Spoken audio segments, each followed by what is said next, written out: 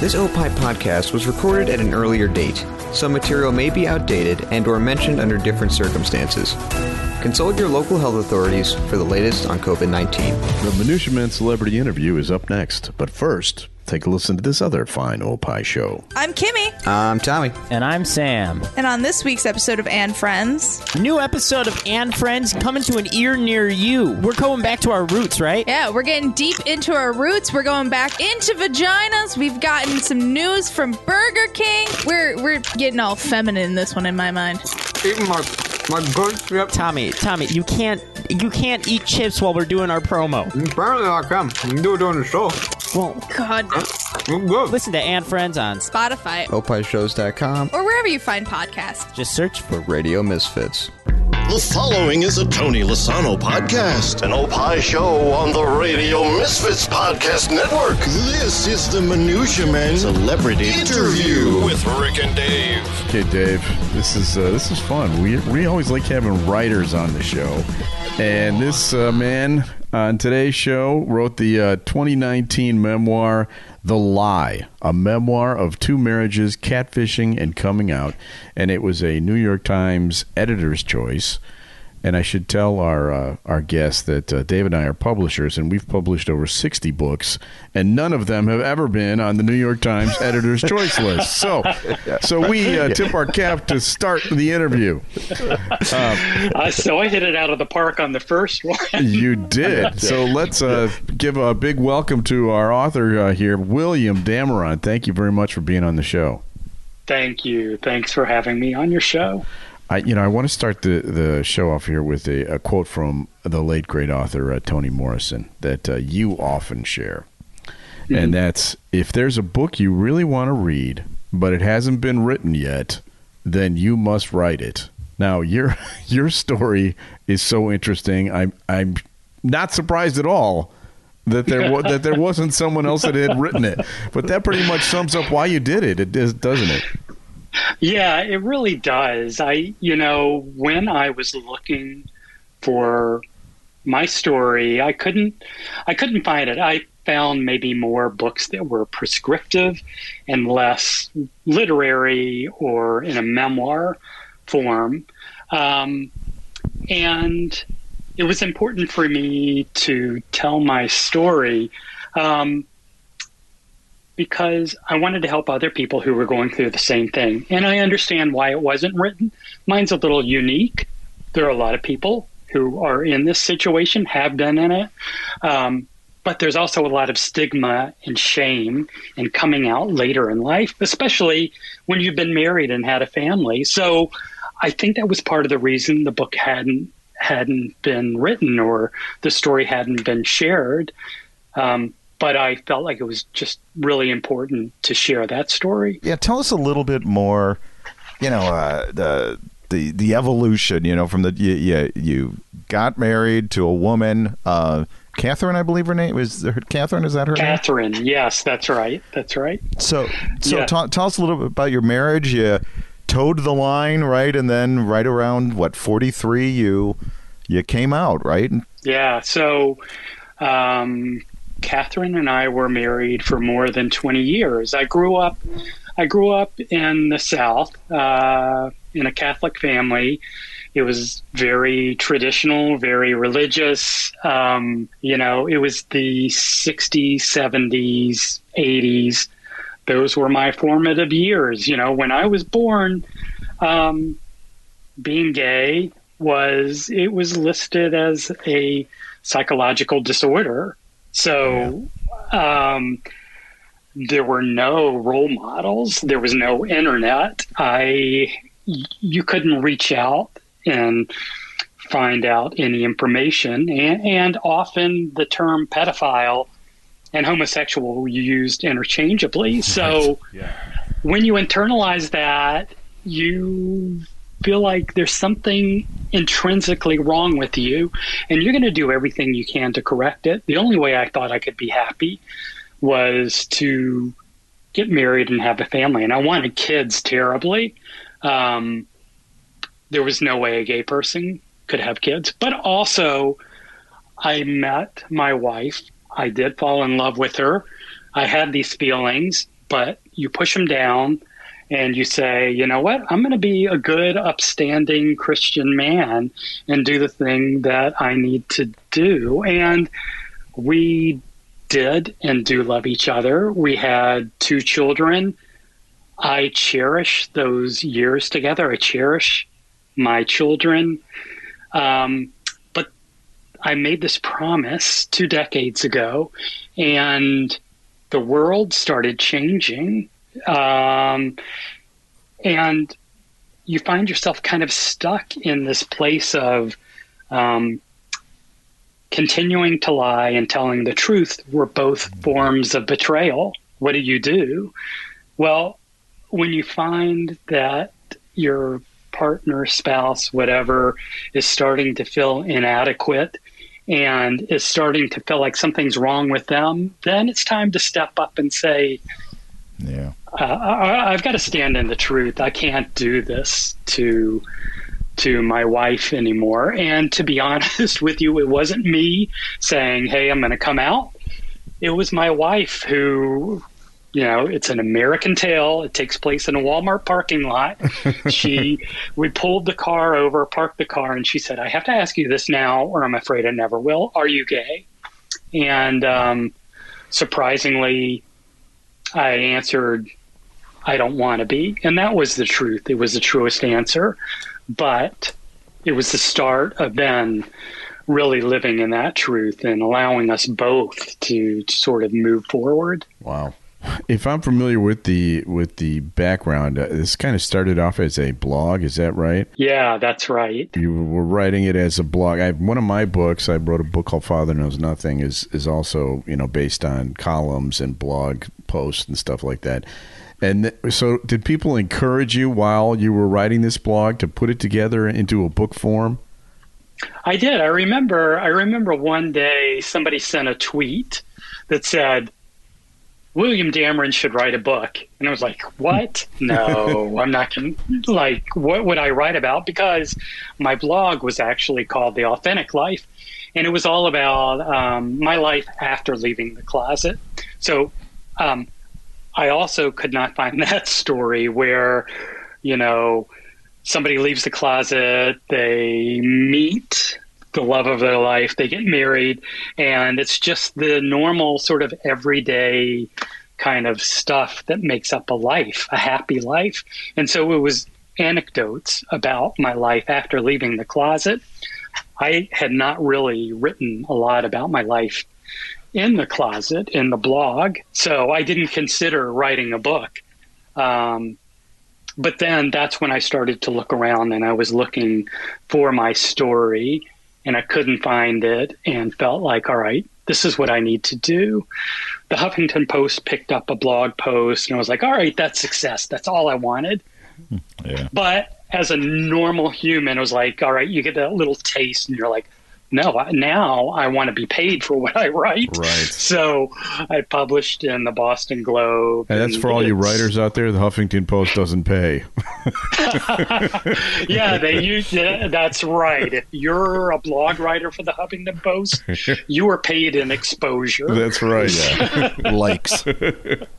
Yeah. I'm sorry to interrupt. Go ahead. No, I'm glad you did. We are worth more than that. So writers, you need to be paid and you need to demand it. So then I published in Salon, and then finally the New York Times. And then I realized, okay, yeah, I think I can write a book now. That's great. You have 2 daughters, correct? 2 daughters? Yeah, actually, I say I have 4 daughters because my husband has 2 girls from a previous marriage and a son, so we have 5 kids together. Wow, Brady Bunch. Yeah, kind of a 5-6 of a Brady. You're 87% of a Brady Bunch. Nice work. Well, we call it the Gady Bunch, but yeah. That's awesome. So, I have daughters, and I know how just wonderful that relation, that father-daughter relationship, and it can be complicated. There's no doubt. You mentioned, I think in another interview, that even before your book was published, you considered it a remarkable success based on the reaction of your daughters after it like a first draft or a second draft that they read it. that really resonated with me when I read that quote. Talk to us a little bit about that whole emotion, giving it to your kids. And forgive me if I just start bawling while you say this right now. Oh, sure. Yeah. It's when you write a memoir, you don't go through it alone. Nobody's going to read a story where you're not like digging deep and describing all of the relationships you had, and nobody climbs out of a hole by themselves. So I brought my family with me on this journey, and I had to write about them. And I had to do it in the most compassionate and caring way, because that includes not only my daughters, but my ex-wife, my mother. There are reasons for why people acted the way they did. And I really had to examine that and expose that and see life through their eyes. So I tried really hard to do that with my daughters. My youngest daughter was a big supporter right away. She's more of the extrovert, and she read it and she loved it and thought it was great. My older daughter, she had more of a difficult time, not with me coming out, but simply that her parents got divorced and life for her changed. And it would never go back to what it was. And so there were a lot of wounds that she had, and it took a lot of years to get through that. And we were in a really good place. And I told her about the book, and I sent it to her. And she would bring it with her to work each day. And during her break, she'd read a little more. And she would send me a text and say, wait a minute, you never told me about the stuffed animal that you and Mom replaced that I didn't know about. There was all these little secrets like that. And then I got a text one day that said, I feel like I've entered a whole new world. There are questions that are answered that I didn't even know how to ask. And I feel like I've been angry at you for all these years, and I shouldn't have been. And to me, that was success. I didn't have to publish the book after that. It healed old wounds. And I had always heard stories about how memoirs sort of bring up a lot of pain and angst and bad feelings, but I didn't know it could actually help and heal relationships. So it let me know I did a good job in taking responsibility for my actions too. And I have to say the same thing worked with my mother. I was terrified to send it to her, and I waited for a long time. I talked to her about it, and I sent the advanced reader copy to her. I don't know why, but it ended up getting to her like the day before Mother's Day. And, boy. Happy Mother's Day. Yeah. And so I texted my brother, who lived in the same town, and he said, okay, she's got the book. She's opening it up now. And it was kind of a play-by-play. And she started reading it. She started reading it on Mother's Day in the morning, and she read it until 2 a.m. the next day. And she sent me a text that said, I couldn't love you anymore. So, success. Yeah. This is when I start crying. I also like the story of when your husband, Paul, read your book, because you're sitting next to him on an airplane. And I've had this experience with my wife where I have, I've written for many years, and every time I give it to her to read, and then I sit there right next to her and I watch her expressions and is she laughing at the right time? At what point did he just want to reach over and punch you? It's funny. I gave it to him. I told myself when I wrote the book, and you've probably been through the same thing, I am not going to give this to anyone until all the edits, the proofread, you work with an editor, they come back. Things might change, so why give it to somebody before? Right. He knew generally what I was writing, but I gave it to him. He put it on his iPad, and it sat there for like a week. And I was getting angrier. Yeah, that would have pissed me off too. Shouldn't you pick this up right away and read it? I'm sorry, I bled onto a page for you for the last. Right. At least get out a Kleenex and wipe off the blood.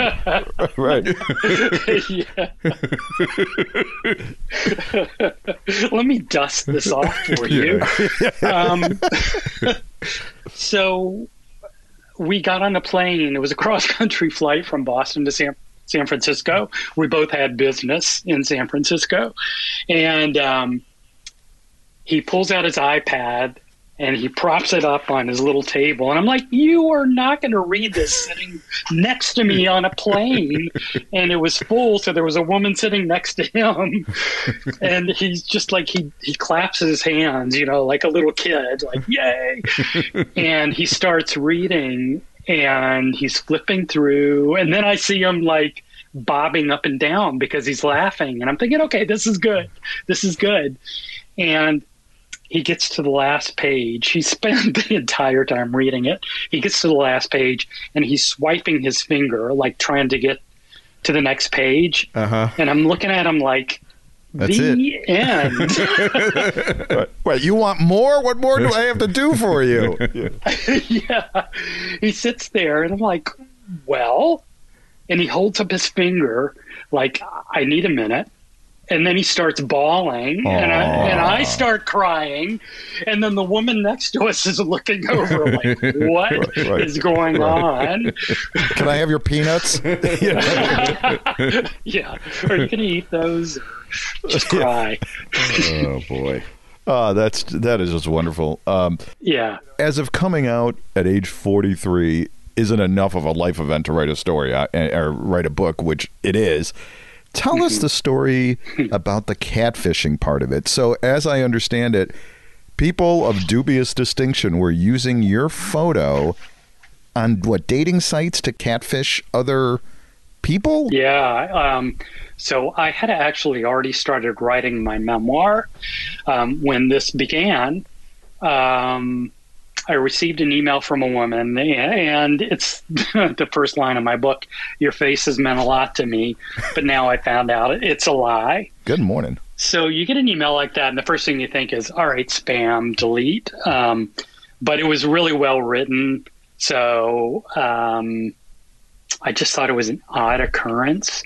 And the next morning I received a message through Facebook from another woman who said the same thing.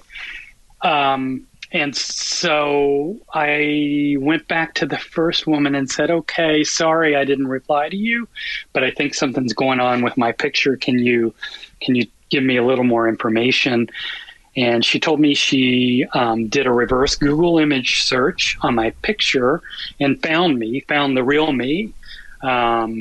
She had a 4-year online relationship with somebody who used my photos, and it's a very much more detailed story. And it's in the book. She was actually a romance writer. So, I think that the whole romance was already in her head.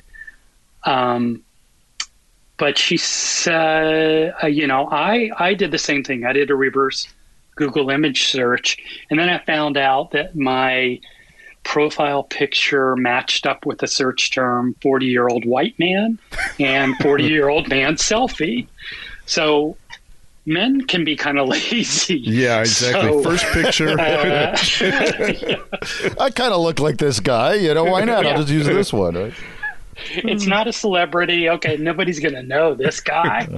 So I'm just going to use this picture and set up a fake profile. And it happened. It was more than one person. And I think it was just because it got combined with that search term. And I have heard from, I have lost count, 30 or 40 women who have been catfished, and they've invested a lot into this relationship. They have, they've poured out their emotions. There was a woman recently who contacted me, who the guy was going to give her a car, none of them have yet said that they were asked for money. It was all sort of just for relationship. Wow. And I still to this day continue to get people. Finally, like last year, a man contacted me and said another person was using my picture. I'm like, yes, finally, a gay person is using my picture. That's quite a burden being generic 40-year-old man for the entire country. Yeah, Rick, I'm actually looking up doughy, bald, fat guy, and there I am. Craziest thing. Now, William, it appears that since you did this book, you've had a blitzkrieg of creative energy. And is this now something that you're going to be spending the rest of your life doing as a writer? Do you have is this like a creative rush that has come upon you? Yeah, it really is. Before I came out, I wanted to be a writer, but the adage is write what you know. If I had written what I knew, then I'd be exposing my secret. So I couldn't really write anything authentic. When I came out, there's this huge rush of energy and creativity because now you're not worried about what people are going to call you or if people are going to say you're gay. Yeah, I am. Okay. I take it as a compliment. And so it was really empowering to sort of write down the thing that you think you couldn't say. It was like I gained power over the truth by putting it down on the page. Once I've published a lot of essays now, and it is a rush. It's exciting. It's also humbling to get emails from people who read and thank me for sharing my story. So I want to continue to do that. I've written the truth, and so now I'm working on a novel because now I feel I can tackle that. And I'm working on one that, when you step out of nonfiction to fiction, you still sort of need that framework of truth to work in. Sure. And so I'm re-examining the summer that I spent with my aunt, who was a lesbian in Colorado. There was a very complicated relationship between my aunt and my sister, my aunt and her sister, who was my mother. And so I'm re-examining that and turning that into fiction. So it's a historical novel set in the 60s and 80s between these two very strong women who both were seeking acceptance in different ways, and neither one could really sort of find it. And their nephew and son was sort of trapped in that. And it's what we do when we pass down shame as a family heirloom and how we escape that.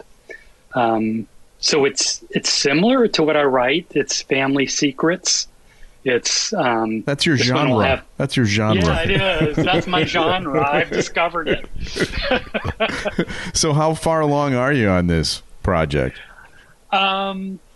I had written, my agent has really been like taking me to task to say, okay, we need to keep going. Yeah.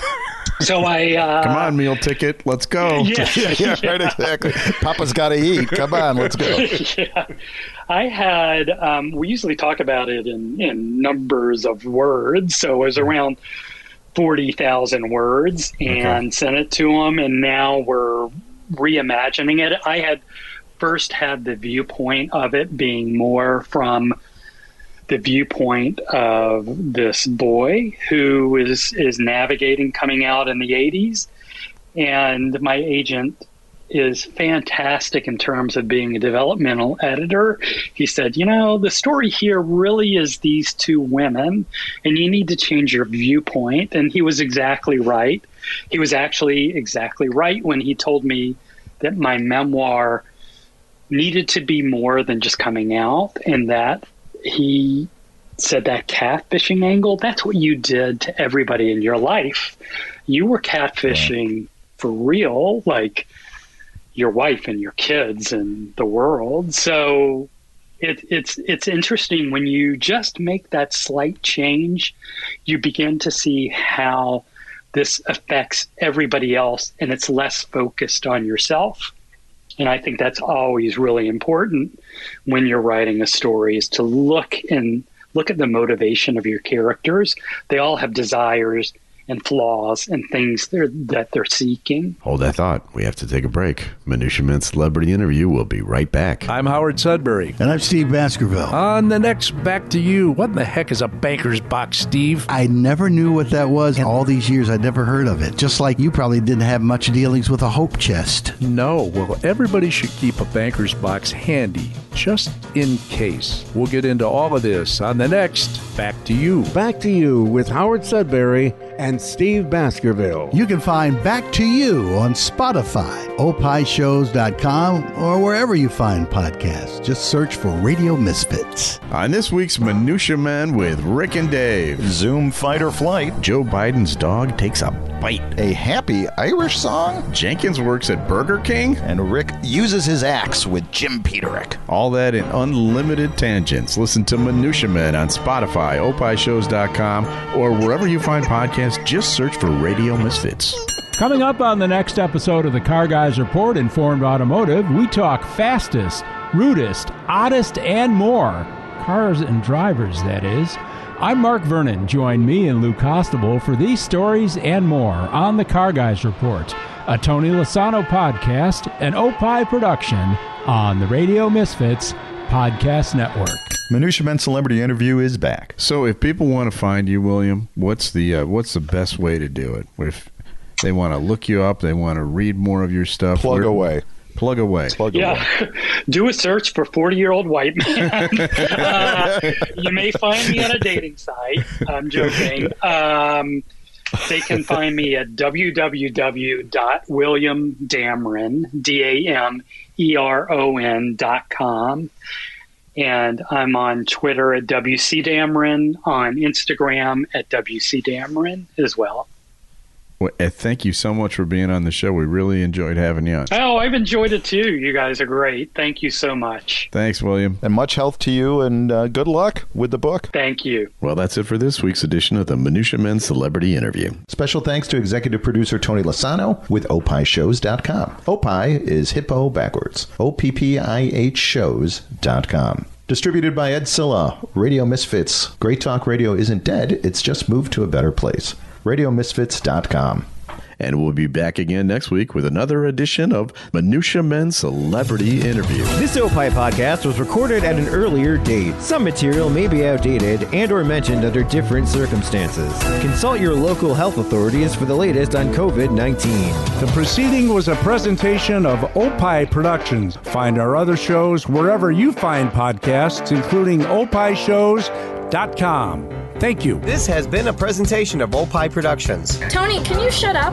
On this week's Free Kicks with Adam and Rick, Adam, tell the people what the Champions League is not going to have this time for the first time in many years. Two best players, arguably, of all time will not be playing anymore in the Champions League. Got to listen to find out. Listen to Free Kicks on Spotify, opishows.com, or wherever you find podcasts. Just search for Radio Misfits. This is Stick to Everything. I'm Larry. And I'm Paul M. Banks. This week we decide to get a little bit zen with things in this pandemic world. We look at the simpler things in life and getting back to nature and just how much we've learned to appreciate things we may have overlooked before. Again, doing things simpler, doing things better. And yes, I even talk about my car and how much it still means to me. Is that zen? We think so. Take a listen. Maybe you'll think the same too. Listen to Stick to Everything podcast with Larry Hawley and Paul M. Banks on Spotify, opishows.com, or wherever you find podcasts. Just search for Radio Misfits.